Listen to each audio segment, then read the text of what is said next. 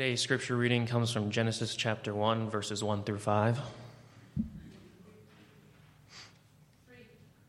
3? Oh, chapter 3. Chapter 3, 1 through 5.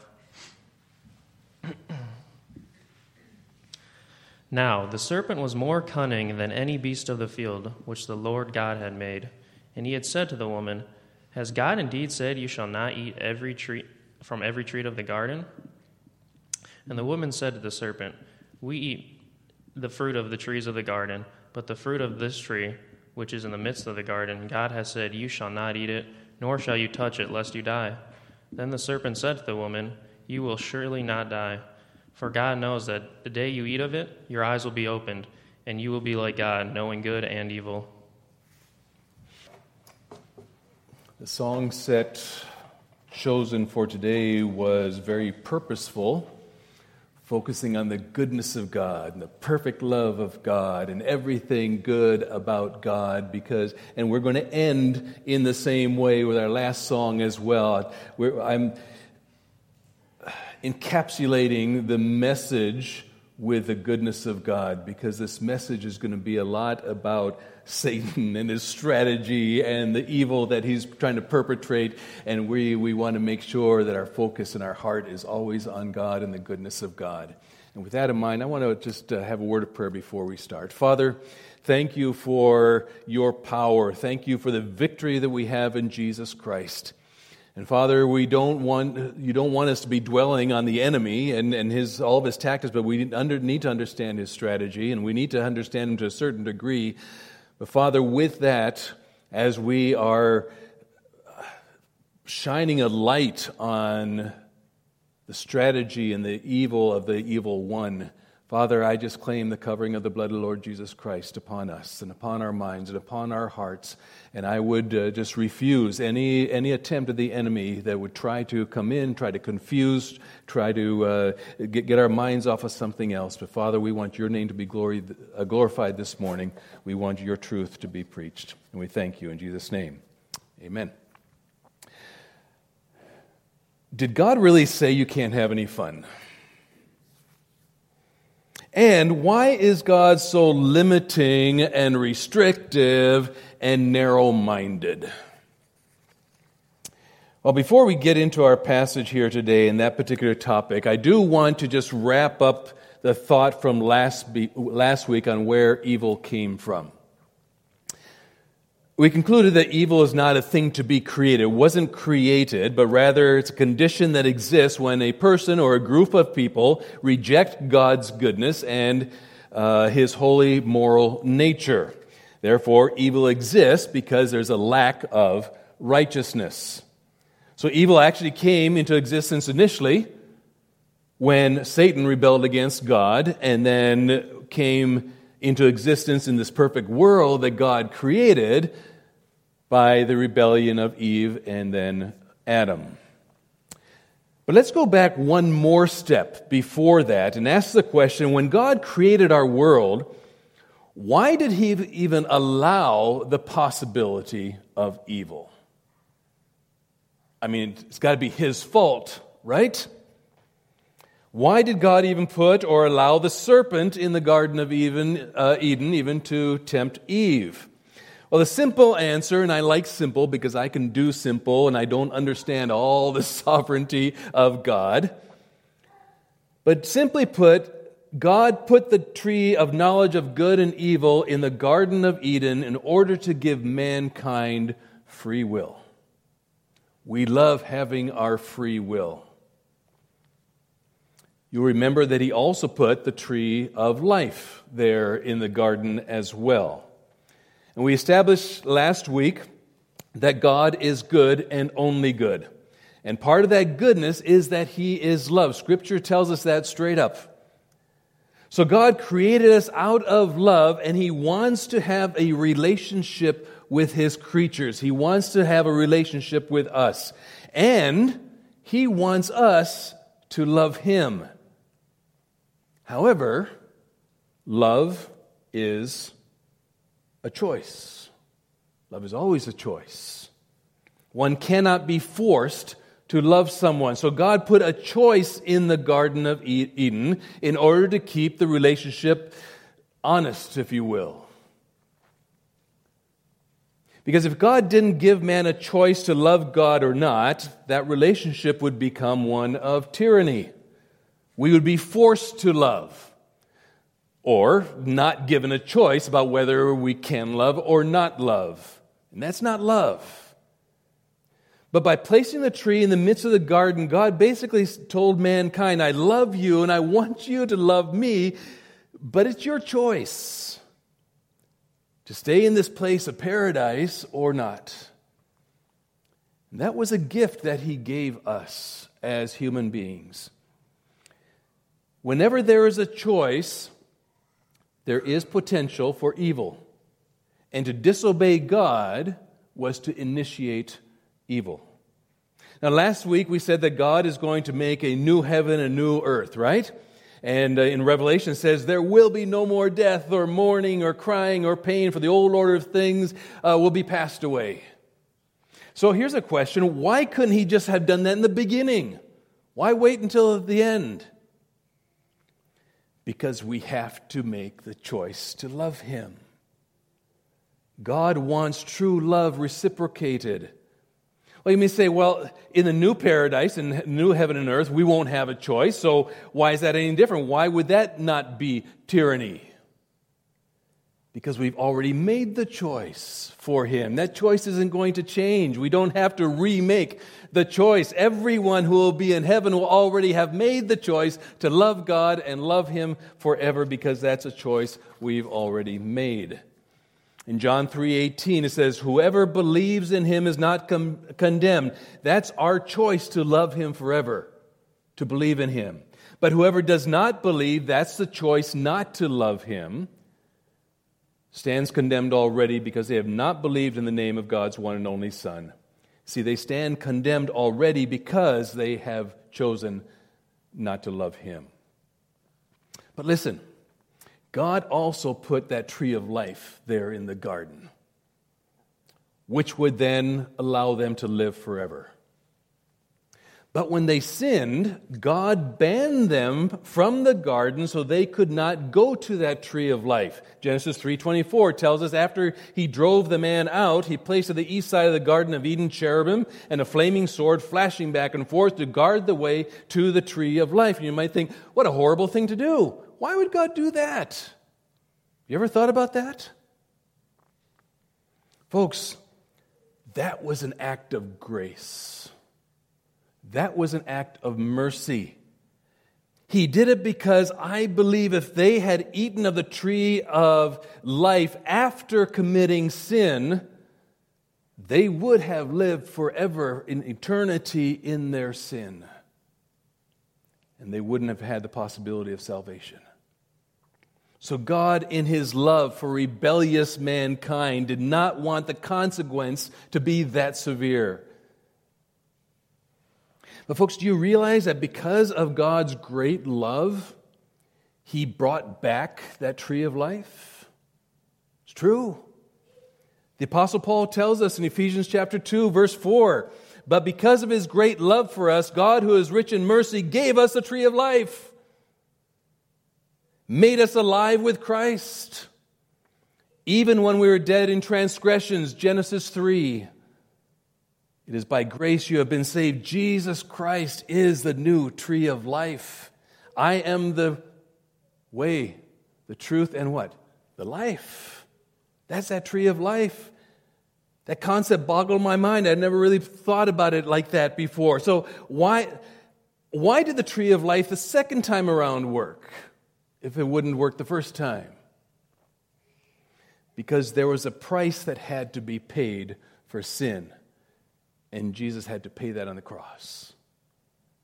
That's why the life in Christ works. So again, going back to what we know that God is good.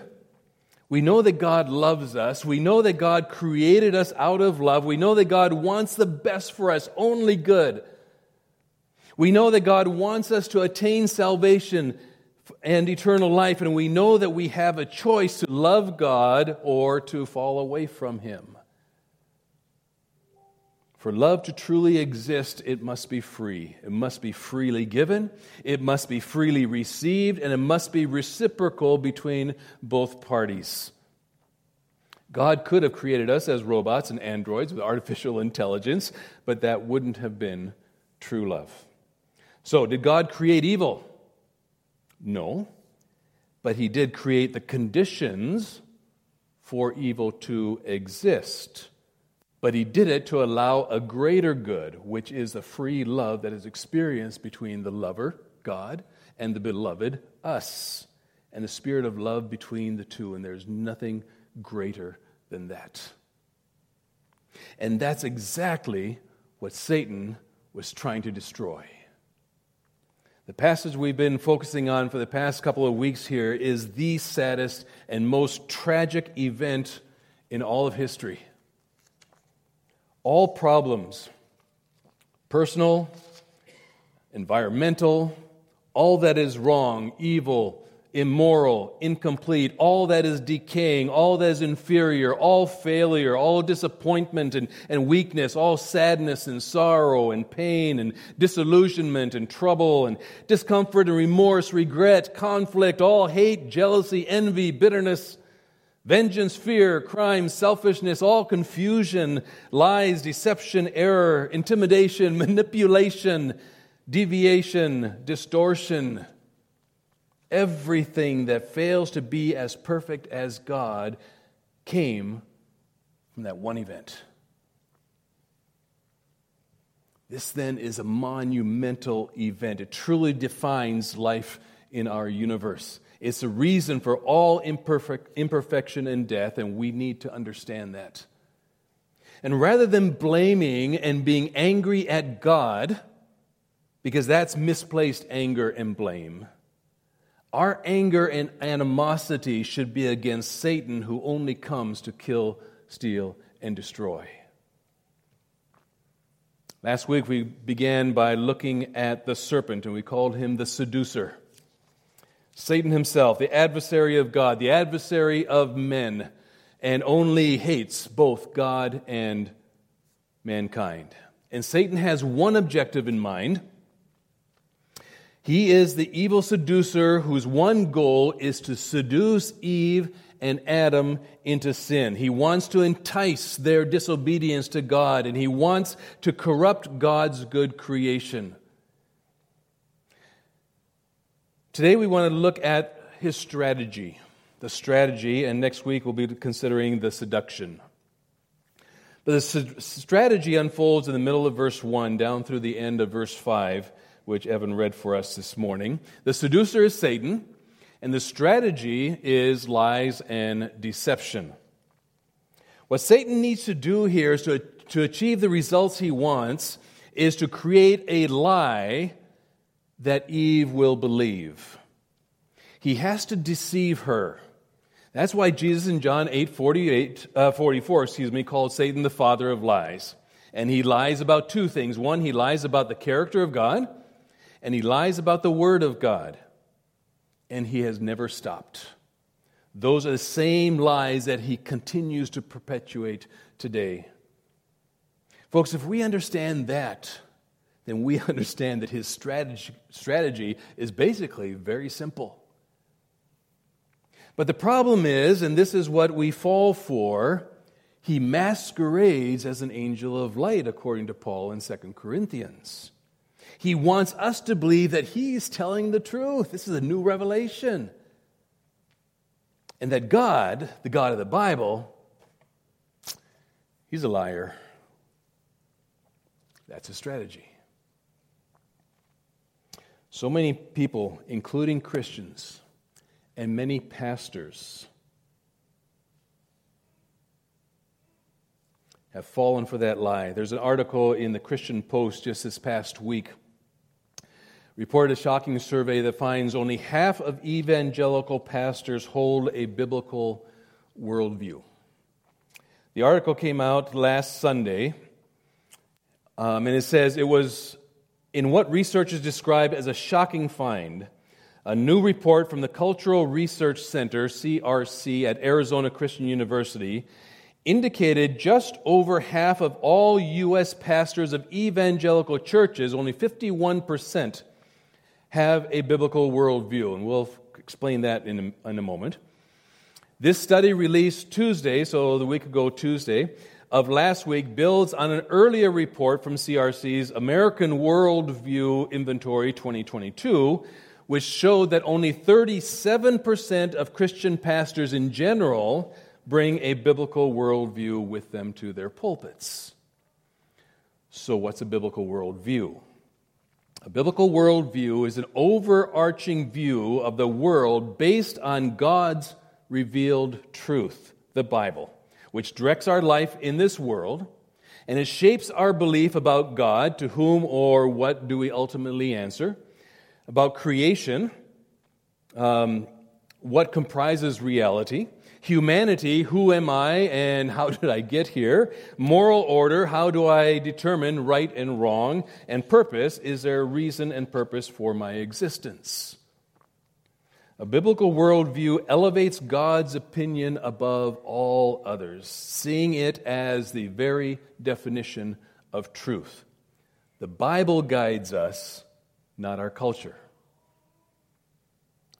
So if only 51% of evangelical pastors and 37% of pastors in general hold that view, it's no wonder in many instances that the church has gone off the rails and has often become ineffective and irrelevant because they are being guided by the culture. And if Satan can get us to believe that the character of God can't be trusted, and therefore the Word of God can't be trusted, but he, Satan, can, then he's accomplished his goal. And that's basically what he did with Eve. He got her to doubt the character of God, doubt the Word of God, and to believe Satan. And that's exactly what he does in the world and tries to do even in your life and mine. And that's why Scripture tells us that we need to make every thought captive and make it obedient to Christ. Every thought, all worldly wisdom, all worldly knowledge must be made obedient to Christ. What does that mean? It must come into alignment with God's Word. Otherwise, it's wrong. It's basically that simple. You know, the only thing that Satan is consistent in is lying. He's a father of lies. That's all he can do. He can't help it. But in the lying, he can be very subtle and very smooth.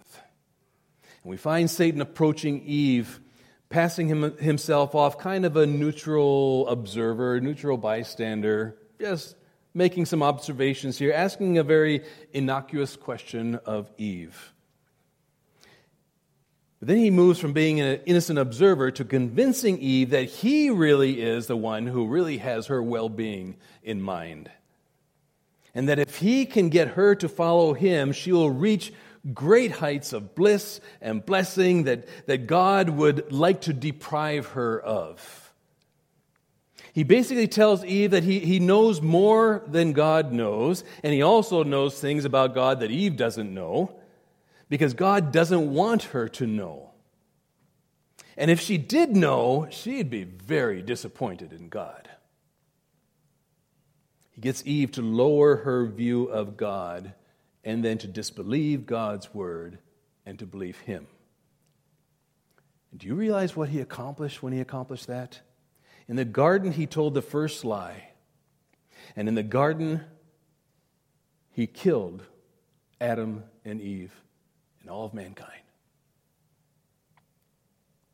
From the beginning, he is a liar and murderer. That's what Jesus was referring to. In John 8:44, the devil was a murderer from the beginning. Genesis 3, that's when it happened. Not holding to the truth, for there is no truth in him.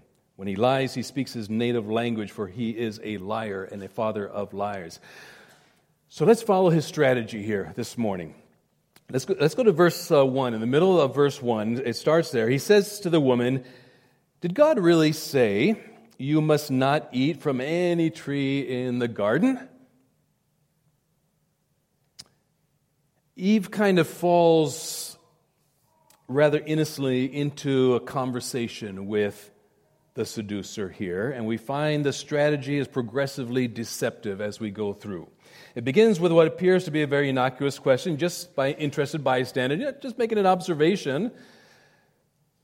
Here's just an animal in the garden, like a lot of other animals, except it talks.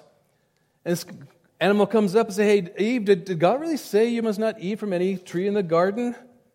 This, by the way, was the first question in the Bible. Up to this point, there were only answers.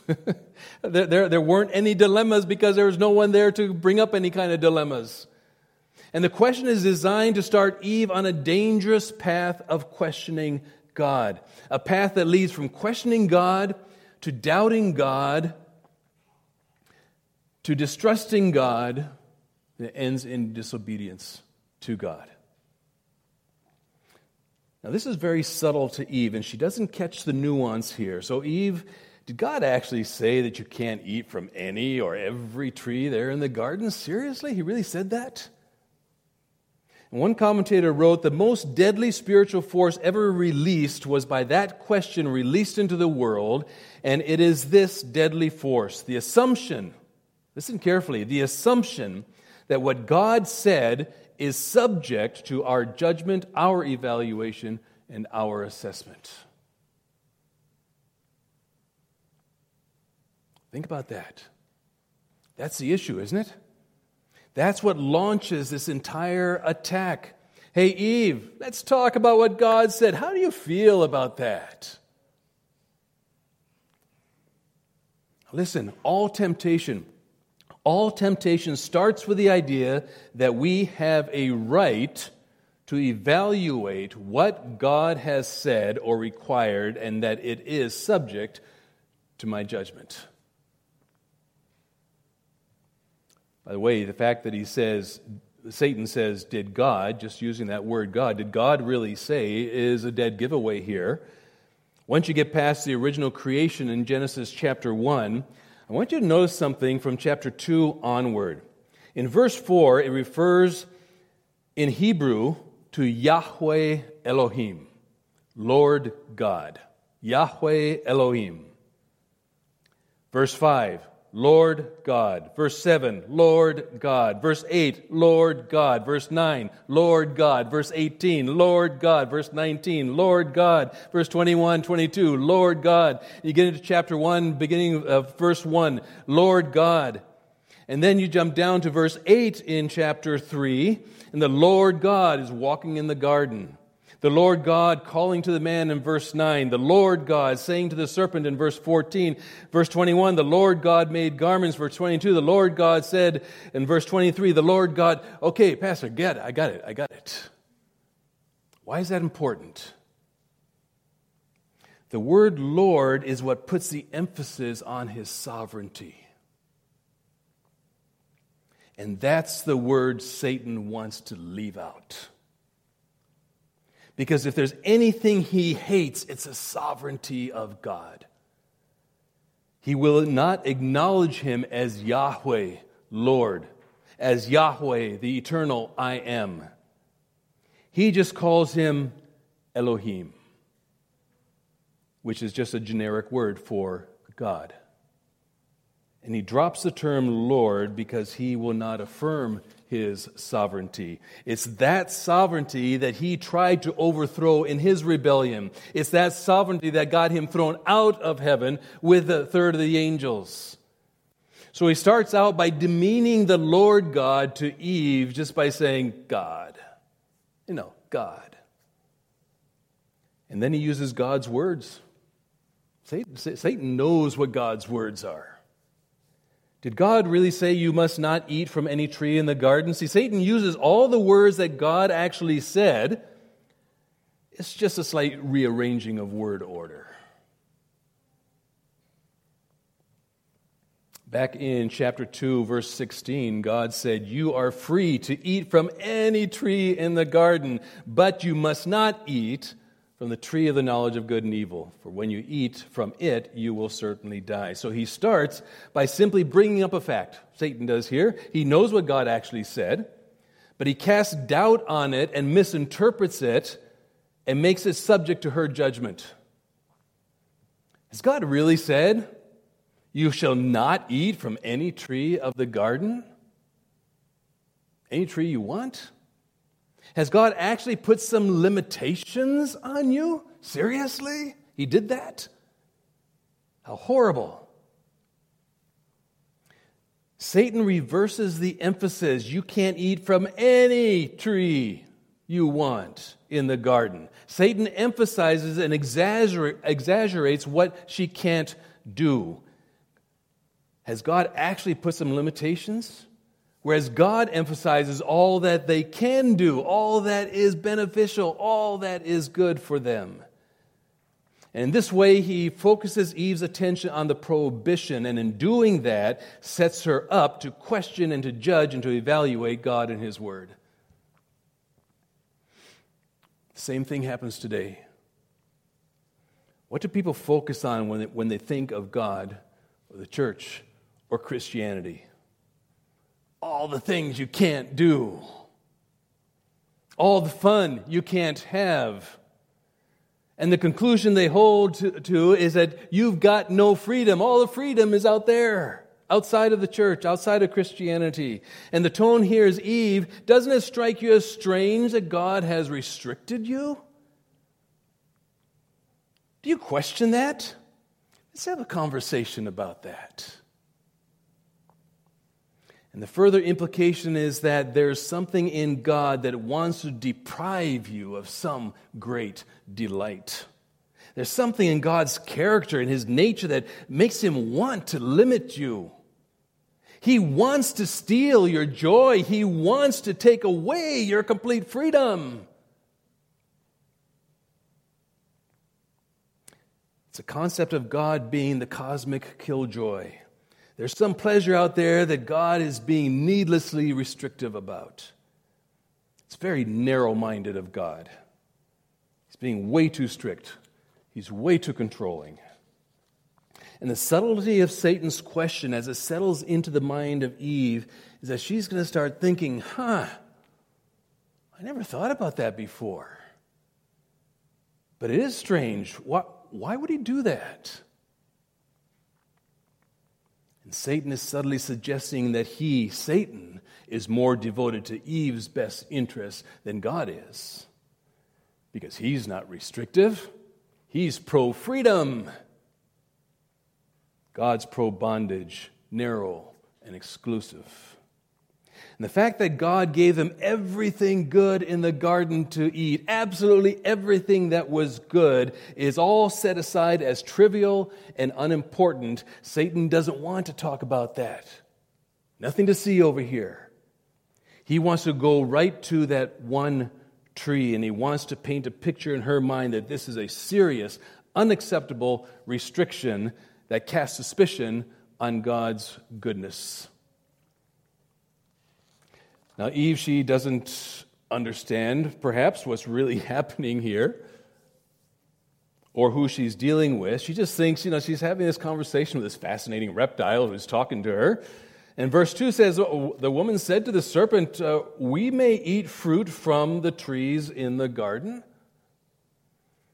I find it interesting that she actually corrected Satan's statement to a certain degree, but she left out God's word all, which indicates doubt is already creeping into her thinking. Red flags should have been going off in her mind, but instead she allowed the conversation to continue. She kind of thought that this creature was just somebody who really had her interests in mind, and he just wanted to have her enjoy everything and enjoy true freedom. Folks, we so often fall into that same trap. The same snare of entering into conversation with the enemy. We begin listening to the lies, and we allow ourselves to begin contemplating and to begin reasoning with him and with the lies. And as we do that, what takes place? It begins to sound reasonable. Why do we do that? Because so often believers don't understand the schemes and strategies of the enemy. They may not know really the truth of God's word. and or not willing to stand on that truth, and so those subtle lies start becoming reasonable. Sounds logical. But that's why we are told to take every thought captive, to make it obedient to Christ. Every thought. That's why we are told to submit to God. Part of that submission is to know and stand on God's word and stand on it strongly. And then, with that, we can resist the devil. And we're told to resist the devil, not enter into conversation with him. But just like us, Eve should have known better. She knew enough that she could have stopped Satan at that point and refused to listen. She had enough advantages to do that. Number one, she knew God. Verse 8 in that same chapter, after the whole temptation thing, it's a fascinating verse. It says, "Then the man and his wife heard the sound of God as he was walking in the garden in the cool of the day." Isn't that cool? God was walking in the garden in the cool of the day, and they hid from God, the Lord God, among the trees of the garden. But the Lord God called to the man, "Where are you?" This indicates to me that this was a normal, regular, perhaps daily event that took place there in the garden. Talk about a close personal relationship with God. Just walking together and talking in the cool of the evening. She knew God. She knew that God was good and that He cared for her and that He had given them everything they could need for or want for pleasure and delight and satisfaction and fulfillment. And she had experienced personally in her life, all around her, the goodness of God. It was everywhere. She knew enough to say, "Stop, I will not question the goodness of God. I will not question His kindness to me. I know God." But she didn't. Instead, she listened and believed the lie. And just like Eve, when Satan comes to us and says, "What kind of a God do you worship? He's just this cosmic killjoy. He doesn't want you to have any fun." Our immediate response should be, "Stop. Get behind me, Satan. That's not the God I know." Not only did Eve know the character of God, not only did she know God personally, she had experienced the goodness of God, but she also had a very clear command from God. A Bible commentator by the name of H.C. Leopold wrote this: "We strongly maintain that the taking of the fruit was not the fall into sin. The fall occurred before that act. The taking of the fruit was an incidental bit of evidence of the fact that man had already fallen. However," he writes, "the fall as such was nothing less in character than an entirely inexcusable piece of rebellion against a very gracious Father who not only had withheld nothing good from man, but had even bestowed such an overwhelming wealth of good things that revolt against such a one must, in the very nature of the case, be a sin of the deepest hue." You know what the sin was? Sin was not the act of eating the fruit. The sin was believing the lie. It was a moment that she believed God was not completely good and that God had restricted her from something good. Believing that lie plunged the human race into depravity. And she bought it. It's the same concept Jesus taught in Matthew chapter 5, verse 27. His teaching wasn't anything actually new when he said, "You have heard that it was said, 'You shall not commit adultery,' but I tell you that anyone who looks at a woman lustfully has already committed adultery with her in his heart." Already done. Done deal. The sin is committed in the heart. The actions follow. The other aspect of the subtleness of Satan's question was that he switched the wrongness. He switched the wrongness. You see, God had given them 999 good things, just to pick a number out. But there's only one thing that will hurt. Don't eat it. The stove is hot. Don't touch it.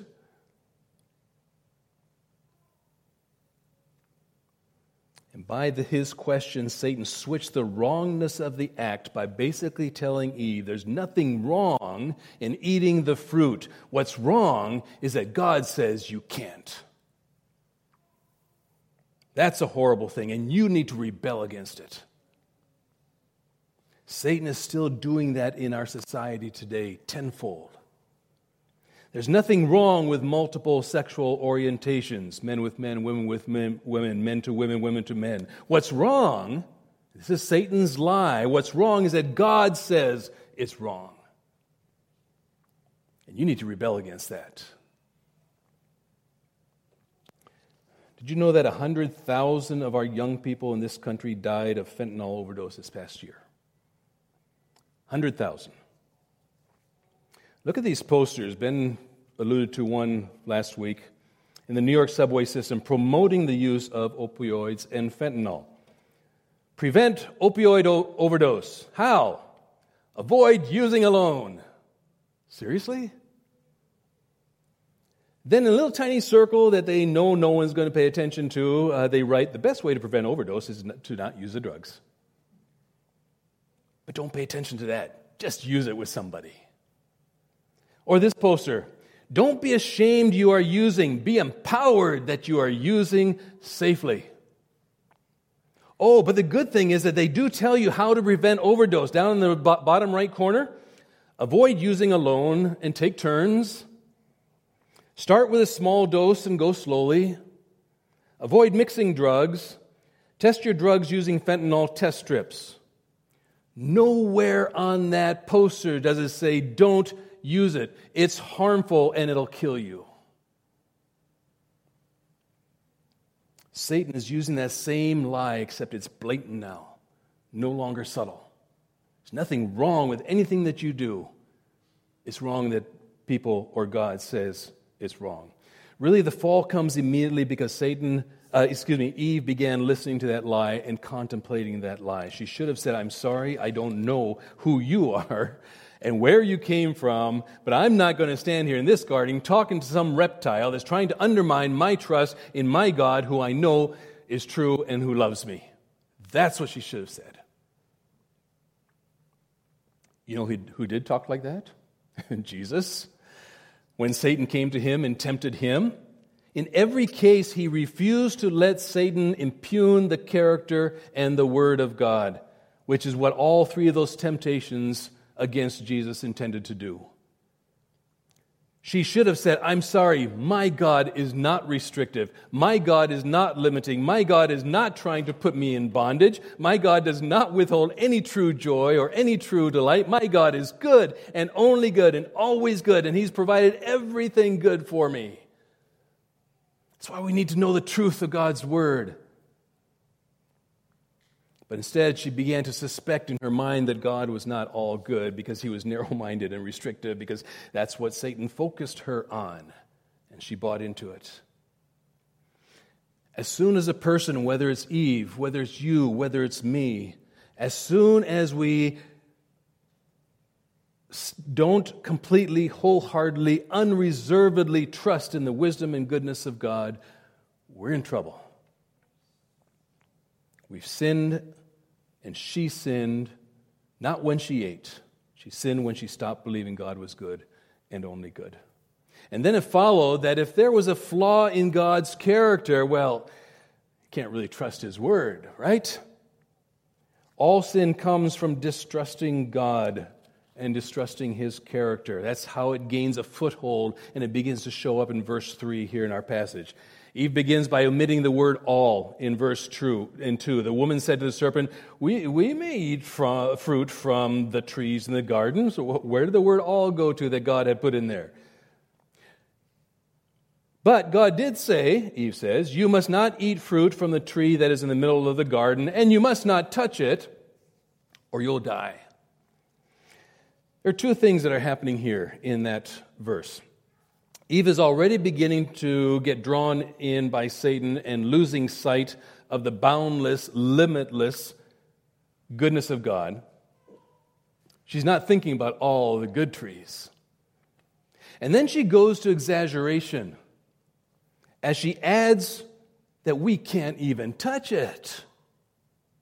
You won't find that in God's command back in Genesis chapter 2, verse 7.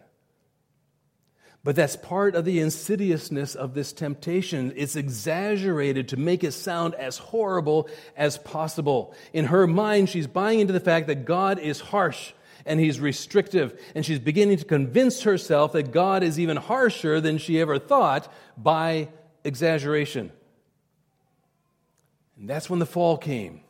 The first time she ever had a thought that God was not perfectly good, she fell. And the lie continues to be perpetuated today. If you're going to really find happiness and joy and fulfillment, you need to do it your way. You need to go for the gusto. That's an older one. You need to be all that you can be, because God is narrow and limiting and restrictive. Well, Satan at this point knows he's succeeded. First, he introduced the fact that God was subject to judgment and that God's word was subject to discussion and an evaluation. Then he planted the idea that God can't be trusted. In fact, God is cruel, God is uncaring. And at this point, Martin Luther wrote, Satan knows now that the wall has begun to topple. So Satan started pushing against it so that it could completely crush Eve. Verse 4, you shall not certainly die, the serpent said to the woman. No more subtleness, blatant lie. Totally opposite from what God said.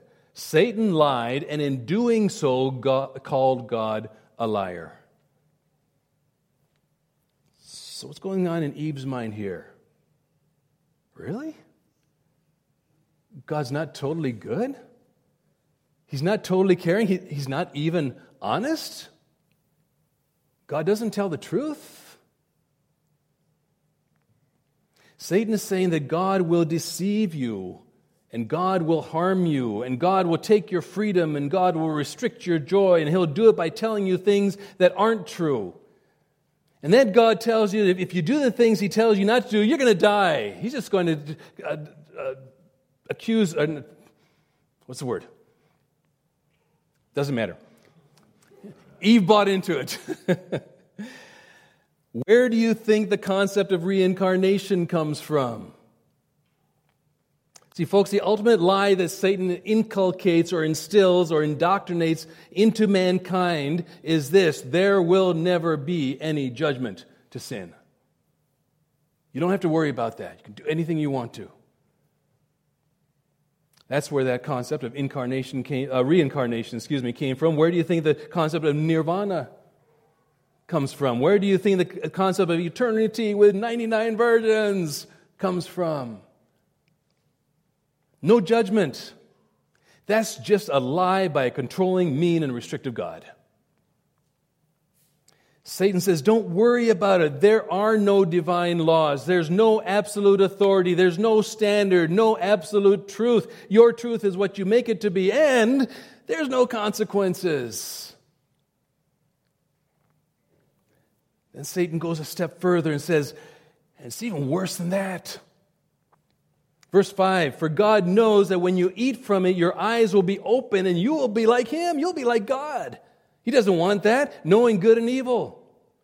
Boy, that's a very intoxicating thought, isn't it? Who wouldn't want that? Wouldn't that be so good? So great? That's what Buddhism promises, a rebirth on earth as future Buddhas. That's what Mormonism promises, that we'll all become like gods.